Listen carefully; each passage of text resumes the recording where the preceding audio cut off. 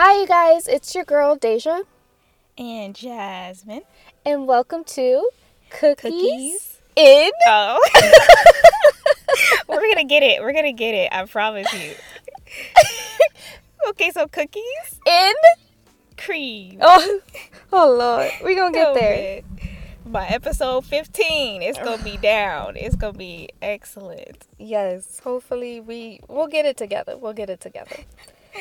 Ooh, we got to practice, have like a rehearsal.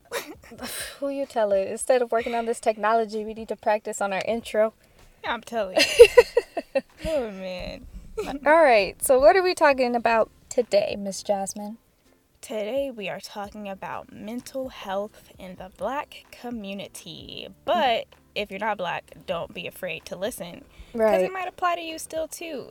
Or you might, learn different perspectives from other people. It's always a fun, interesting conversation to listen to and talk to with your friends. So Of course. yeah, we encourage you guys to still stay tuned. Because we have some interesting things to say. This is also going to be 2 parts, right, Deja? Yes, ma'am. Alrighty, so in this one, we really just wanted to talk about a few statistics and then like our own personal experiences, like what things we've heard regarding mental health and like our own experiences. Right. So without further ado, I have a mental health facts PDF from the American Psychiatric Association, and when I was looking through some of the statistics and just different information they had about the African American population, I think the most up-to-date research that has been published is from 2017, because I looked at multiple websites and it was like 2017 for like most of them. That's still fairly recent, though. Yeah, it is. And I feel like it takes them a while to like gather all of this information. So that's why it's not like every single year. All right, so I'm going to start with just the general like breakdown of like what the population is for African Americans in general. We make up about 13.3% of the United States population. And of course, there's like a map of where the different, population concentrations are, and of course the South, Louisiana, all the way up to like North Carolina. They have the biggest population percentages, which isn't surprising. And then, so here's one topic on mental health status, use of service, and disparities. And a few things that I highlighted were that only 1 in 3 African Americans who need mental health care receives it. And then compared with whites, African Americans are less likely to receive guideline consistent care, less frequently included in research, and more likely to use emergency rooms or primary care rather than mental health specialists. Oh, wow. Yeah, and then another study found that physicians were 23% more verbally dominant and engaged 33% less patient-centered communication with African American patients than with white patients, which was kind of surprising to me. So it basically means that when a African American patient does receive health care or like from a mental health specialist, it's basically like the mental health care provider is doing most of the talking and not as much listening, which is kind of I've never experienced that, but I'm glad I haven't. Right. But that is kind of like sad. And then so here's a comparison between populations. African American, this surprised me because I honestly thought we were the lowest, but Me too. For the people who receive, the different percentages of ethnicities and how many people are receiving mental health care, the Asian population actually receives the least. And this might be because it doesn't always mean that they all have problems and they're not seeking help. It could just be that maybe they have higher happiness levels. So there's a lot of variables that go into these numbers. So it's not just that, like, oh, they refuse to go. It's just, they could be a happier population in general or whatever the case may be. But Asians are the lowest, and then second is Hispanic, and then third is Black and African American populations. The highest is, white women. 21.5% of white women go to therapy. But as far as like the majority ethnicity, it's actually American Indian or Alaska Native, and then there's white. So that was pretty interesting. As far as the population numbers for African Americans, 6.6% of men and 10.3% of women.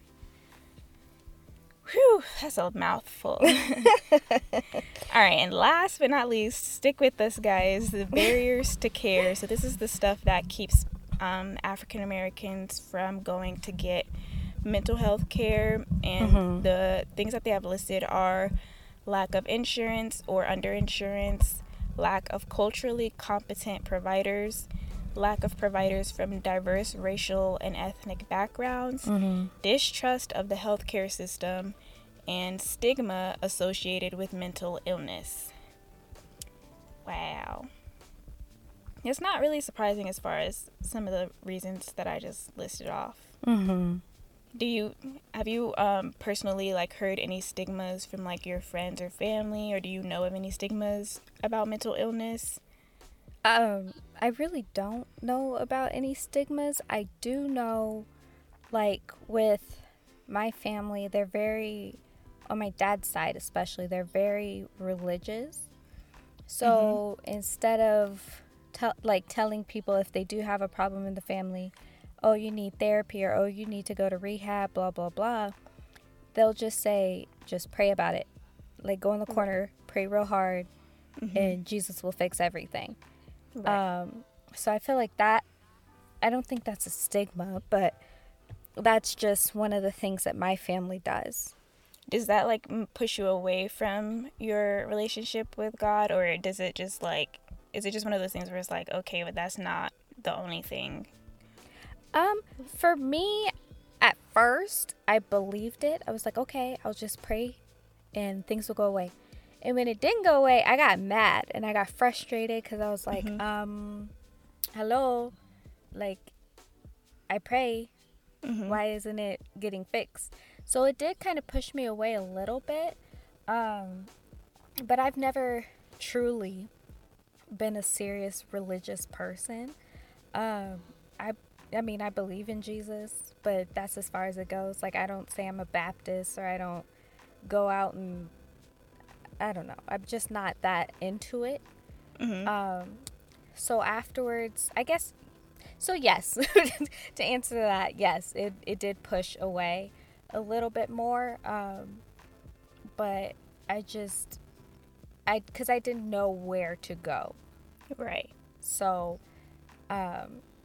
after everything that happened, which I'll explain later, that's when I was like, okay, there is other options. And I'm also not the only one that deals with this. Right. And was your family more, like your direct family, like your household, were they more supportive about therapy, or was that something you kind of brought to the table? My dad still doesn't know that I go to therapy, and it's been like, how long? A year and a half? Close to 2 years. So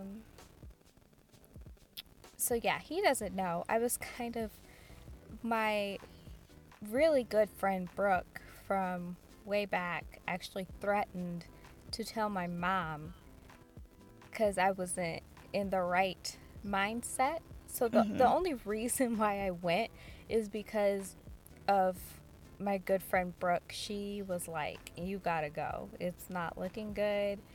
I can already tell you're changing. If you don't, I'm telling your mom. And so I was kind of like, no, please don't tell my mom. Yeah. I'll do whatever I need to do. And she's like, yeah, you need to. Oh, wow. Well, thank God for Brooke. Yeah. Right. Yeah. What about you? I As far as like stigmas, I haven't personally heard them from my friends or family, but I do know that there is an existing stigma in the African American community about like not wanting to go to mental health professionals. And I feel like this stemmed from like the post-slavery era, like the Reconstruction. We were finally, free. And so it was kind of like, what are you depressed about? Because we could have had it so much worse. Like, we're not slaves anymore, so you have no reason to be sad and stuff like that. I feel like it was kind of like, we have it better than we used to, so don't complain. That kind of thing. And then I thought it was actually interesting to hear like your perspective as far as like the religious side. My family is also very like into Christianity, but it's been the opposite for me. My aunt, she's a nurse. So she fully believes in healthcare. And then my grandmother, she actually, because depression is hereditary, it runs in my family. My dad's mom has it, and so she's been going to her doctor. She takes antidepressants, so she's very adamant about going to get medicine if you feel like you need it, or like going to a counselor. My grandma, I personally don't like taking medicine, but she was like, yeah, Jasmine, if you get medicine, you dare stop. Because I stopped one time, and then out of nowhere, I just, started feeling really bad again. And I was like, yeah, okay, grandma, I go to a therapist, but thank you. And like, so, and they say that, and they fully believe in prayer, and I fully believe in prayer, but they also say something. They say God created medicine for a reason. He created therapists for a reason. Sometimes you pray, but you also, I believe that prayer partnered with action. Like if you do what you can, and you trust whatever you can't handle in God's hands. That's how it keeps my anxiety down, to know like, okay, I'm doing what I can. God's got my back. And I leave it at that. Like I don't get into like the nitty gritty, like how is he gonna do it? Because that just, it spikes my anxiety again. Yes. Yeah, exactly. And then my mom, my stepdad, they're very, since I was 16, I've been going to different therapists. And it's not because I didn't have a good one. It's just being in the military, we moved around a lot, so I did have a couple therapists, but they've always been very like adamant about getting me the help I need. So I think it's really interesting how religion can play, like the different spectrums of religion. And I think it's kind of sad when religion kind of not only pushes people away, like turns people off, and then, but also it keeps people from wanting, like it discourages people from wanting to seek mental health services. Like, what in the, like, it's a religion that's supposed to be about love, and then you're not wanting to help someone to feel better about themselves and love themselves. So yeah, I don't know, like that's something that saddens me truly. Like I wish that wasn't like your experience, because that is like, what? Yeah. I'm glad Brooke was the person that was like, no, go see a therapist, because it's really helpful. And you've seen me at my worst, so you know. Yeah. To be honest with you, if it wasn't for, I guess, that situation with everybody just saying, oh, go pray about it. And I mean, honestly, it wasn't that many people that knew. It was like my mom, and like it wasn't, I was telling people, oh, I'm not feeling mentally good, and them saying, oh, go pray about it. It was just other situations where I was just like, I already know what the answer is going to be if I tell them the situation, because that's always their answer. It's always go pray, go do this, go do that. And I just didn't want to hear it, because that I knew for a fact that wasn't going to help me, because I had already been trying. So yeah, I'm very grateful and thankful for Brooke, because she saw me at my absolute worst, and I didn't think there was no turning back, or there was no improving myself after that. Like, I felt like I hit rock bottom, and this is where it was just going to be. Yeah. And I think even though this conversation is more so about like the African American community, I really do feel like it's one of those general things that everybody can relate to. Like, it doesn't matter like what like ethnicity or background you come from. Right. It's something that you can talk to multiple people about, which I think is a blessing, because it's like you don't have to worry about somebody who's white not understanding you, because depression, even though it comes in many forms, a lot of people who have depression, they understand each other based on the simple fact that they know what it's like, or anxiety or whatever it is. Like, they know what it's like to not feel right. Because it doesn't discriminate, to be honest with you. Depression, anxiety, it doesn't matter who you are. It doesn't matter if you got money, if you don't have money. Yep. Male, female, it doesn't care. It will affect anyone and everyone. So I completely agree with you on that. That's something that if you do have it, it's just that certain level of understanding from both sides where you're just like, I completely get where you're coming from. Right. And that... You talked about... Yeah. Huh? Sorry. No, you're fine. You talked about... Sorry. That was the end. I was just going to say that was it. Oh, okay. You talked about... Well, I talked about... I don't know why I'm saying you talked about. I talked about in the statistics that one of the barriers was that there are lack of providers from diverse racial, ethnic backgrounds, lack of culturally competent providers. I wanted to kind of touch on that and like talk about our own personal experience with therapists. So if you don't mind, would you like to like explain like what background your therapist is from? Like, is he or she black or white, man or woman, etc.? Okay, so my therapist, her name is Heather Perez. I absolutely love her to death. Okay. She's just sweet and down to earth. Right. She's not black. She's Hispanic. Okay. And I feel like even though she's not black, I feel like we're on the same page. Right. Because she is a minority. And I'm also, with another minority who's not black. Yeah. So I feel like even though she doesn't look like me, I feel like we still can connect and we still understand one another. Right. Because we're kind of still on the same field. Right. That makes sense. Yeah. She's also a female. I don't like saying female. She's a woman. I've actually had, all of the therapists I've had were women. And no, I take that back. One of them was a man. And only it was 4. And it's just from moving around different places. I've had white therapists who were excellent, like absolutely amazing, really caring and listening. And I've had only one. It was a man. I feel like he was more of a psychologist. He was a psychologist, so I didn't really feel like I had that therapeutic side with him. But then my aunt, she helped me find another therapist. I call her a therapist. She's really a licensed counseling professional, but it's therapy. She does different forms of therapy, but she's black. So I feel comfortable speaking to her.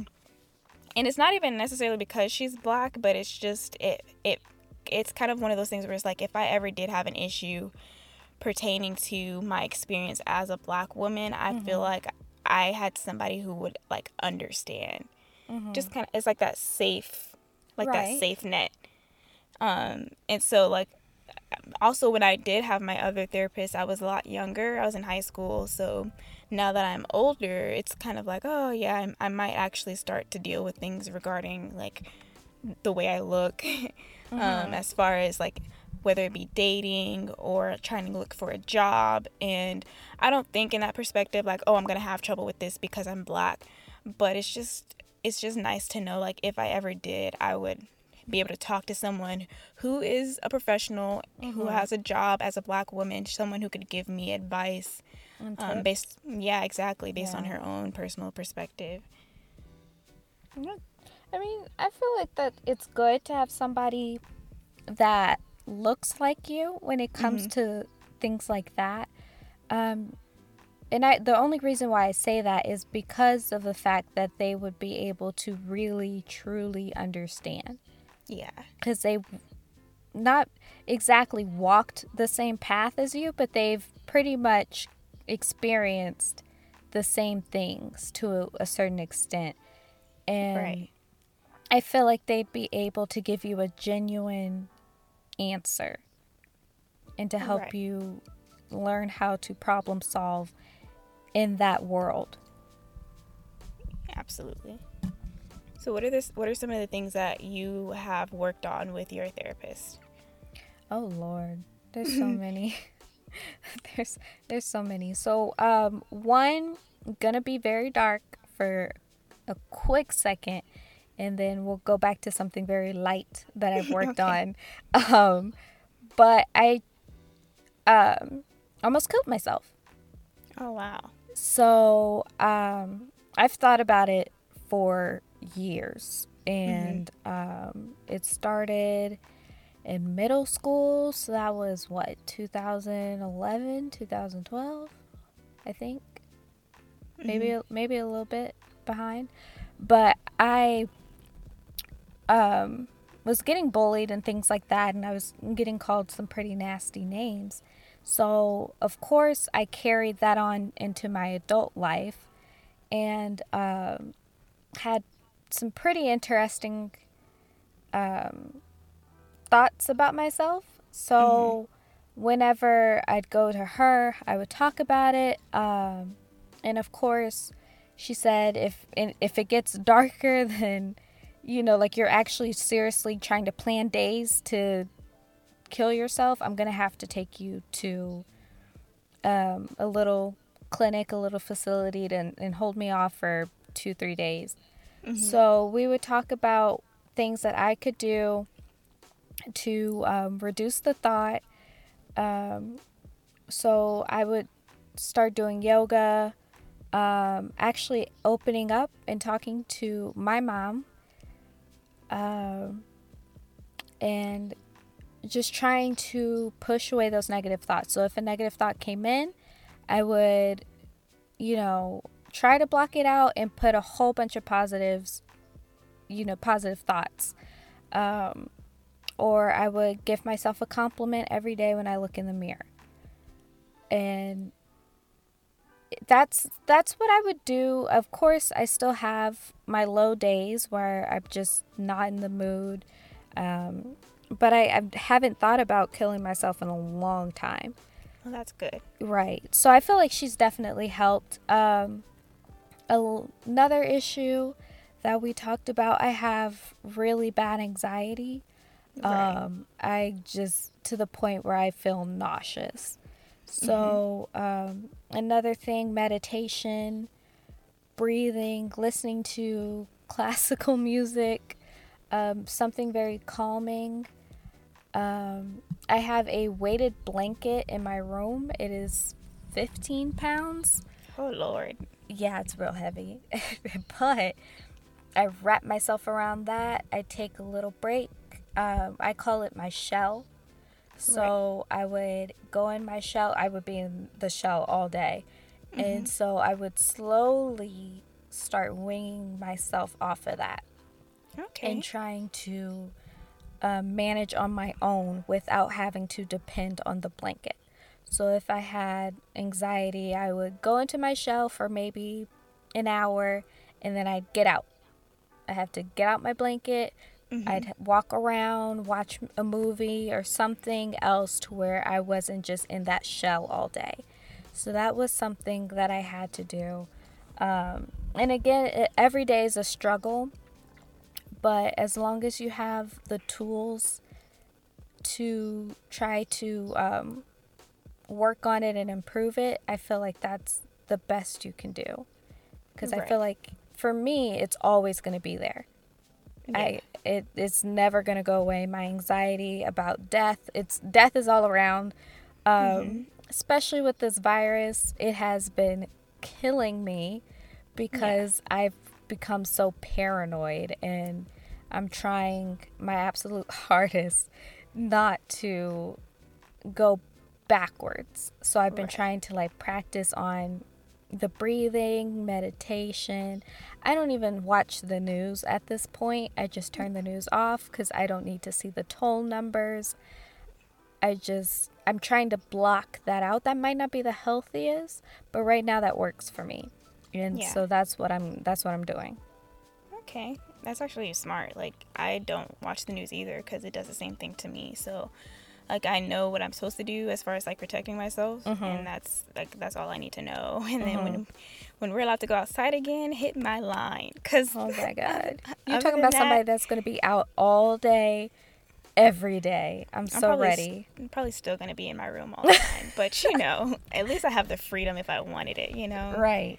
Some of the things I started going to the new therapist that I'm seeing.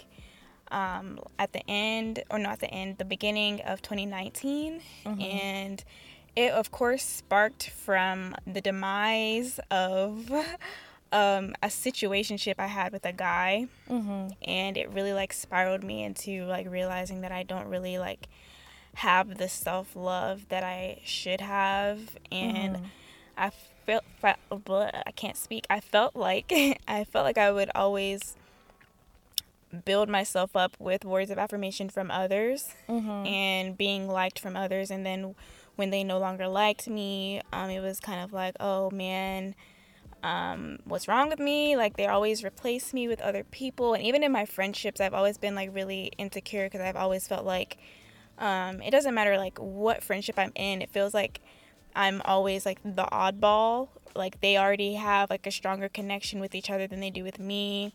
And this has been like consistent growing up, and so it always like felt like, dang, I'm not good enough. So I've really just been working on like self-affirmations and focusing on things that make me happy. That way I don't have to rely on others for those things. And in particular, burnout. That's been another one that's been something that I've been talking to with my counselor because I've been in school for so long. She was just telling me, like, you really need to take a break and, like, rest from school. And I was like, I absolutely agree because, man, like, I'll feel good in that, you know, when you have that winter break or that summer break and then you come back and it's like, man, I'm done. I agree. All over again. Spring break was so hard to come back from. It was so hard. Girl, I just came back last week. It took me so long. That first week back was not a week back for me. Like, I was struggling so hard to, like, stay. And even now, like, I struggle to stay on top of my classes. These online classes, it's not for everyone. So it really isn't. I mean, I'm not saying cut off school completely. But I feel like there should be, what is that, like the grade forgiveness thing? I feel like everybody should have an automatic, like, letter grade bump up or something. I don't know. I mean, they did something different where it's like you can do a pass or fail for your class this semester. But still, like, but yeah, that's like the main thing. I feel like I've been learning how to let people go, let things go, like, just trying to have a better, like, peace of mind, trying not to take things personally, and just think from a clearer perspective and from a more positive perspective, because perspective is everything.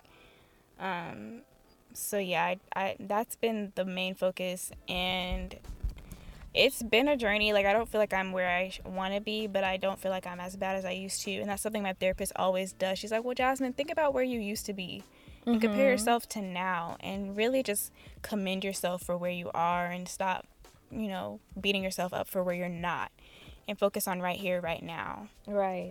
Yeah. Yeah, it's always good to look back and be like, wow, you know, look at the progress. You have to always try to look on the bright side and be positive. You can never be hard on yourself. You got to be like, all right, I might have taken, a few steps back, but hey, yeah, last week, blah, blah, blah. You just have to be positive. You can't beat yourself up over that. Right. Well, guys, that is our time for this episode. We're actually splitting this one into 2 different episodes, so we'll be back again next week with, we're going to be talking a little bit more about prevention, and then I think, Deja, you wanted to talk about your experience on campus, right? As far as, like, mental health went. Oh, yes, absolutely. Yes. You're like, wait, what? Yeah. It's like, ooh. I sure did. I did say that. All right, so we'll be back again next week, guys. But in the meantime, feel free to follow us on Instagram @_cookies in cream. That's cookies, in cream. Comment on our posts, share our posts, DM us. Right. Oh, and one thing that I did want to say is thank you to everybody who got on for the Instagram live. That was a trial for me because I am not a technology person, I guess you could say, when it comes to that. So it was definitely a new experience and it was fun. So thank you everybody who did participate, and yes, we appreciate all the love and all the positivity. Right. Thank you guys so much. We're gonna remember you guys the most, especially if we ever like get a larger like viewer base or a listener base, however you would say that. We're definitely gonna appreciate you guys that are here right now and definitely from day one. So thank you guys so much for listening and supporting us. Yes, thank you guys, and we will I guess talk to you guys soon. Yes. Bye-bye.